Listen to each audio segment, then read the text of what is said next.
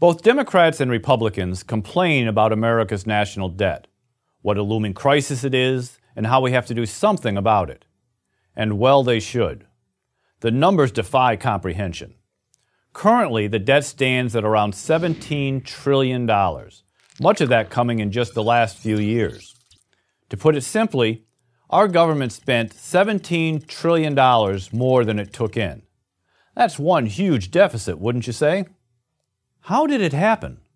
To answer that, we have to focus on three programs: Social Security, Medicare, and Medicaid.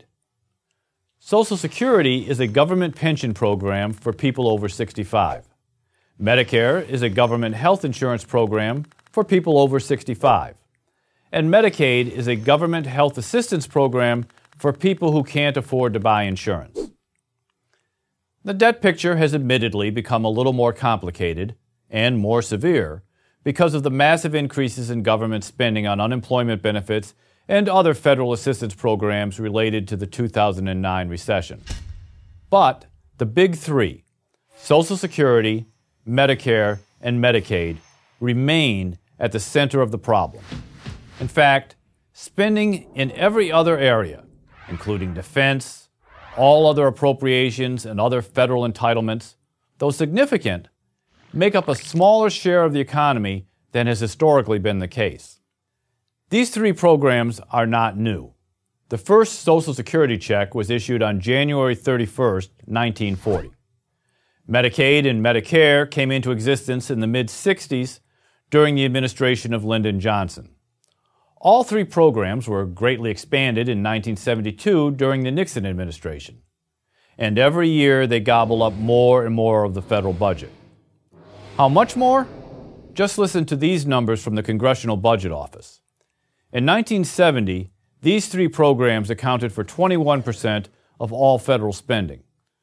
By 2012, they accounted for 42% of all federal spending.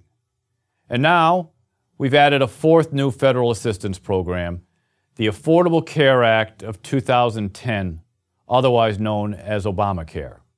Just to give you one example, Medicare Part B, the part of Medicare that covers doctor services, was originally projected to cost $500 million a year. In 2012, it cost $164 billion. Whatever you think about the value of these programs, how are we going to pay for them?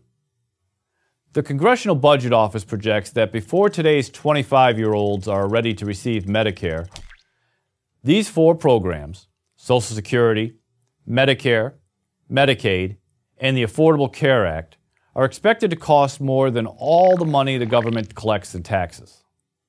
That would mean we would have to borrow money to pay for everything else: our armed forces, road repair, everything. So what do we do? Well, we could increase taxes massively. But to raise the kind of money we'd need, we'd have to significantly increase taxes on everybody, especially the middle class. That means taking a lot more money out of your paycheck and mine. Because if you think we could get what we need from the rich, well, think again. If we took all the earnings of people who make more than $1 million, a 100% income tax, that would only net us a little more than $600 billion. And obviously, we could only do that once. The second answer, and much more practical one, is to cut spending. Specifically, cut the rate of growth of the three legacy programs: Social Security, Medicare, and Medicaid. That doesn't mean spending less money than we already are. It simply means not increasing our spending as fast as we have been. Social Security would be a good place to start. In 1940, the average life expectancy of an individual in the United States was less than 65, the age at which people begin to get Social Security. Today, average life expectancy in the U.S. is almost 80. Obviously, it's time to move the age at which Americans receive Social Security to reflect our longer lifespan.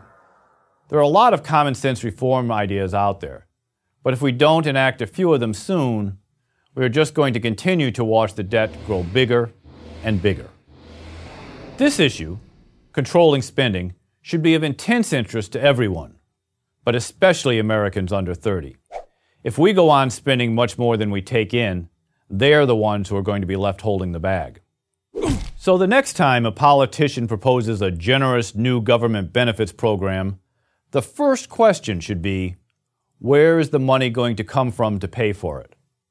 And if he or she is honest, there's only one answer: from you. I'm Michael Tanner of the Cato Institute for Prager University. Join Prager University, subscribe to our YouTube channel, and sign up for free at PragerU.com.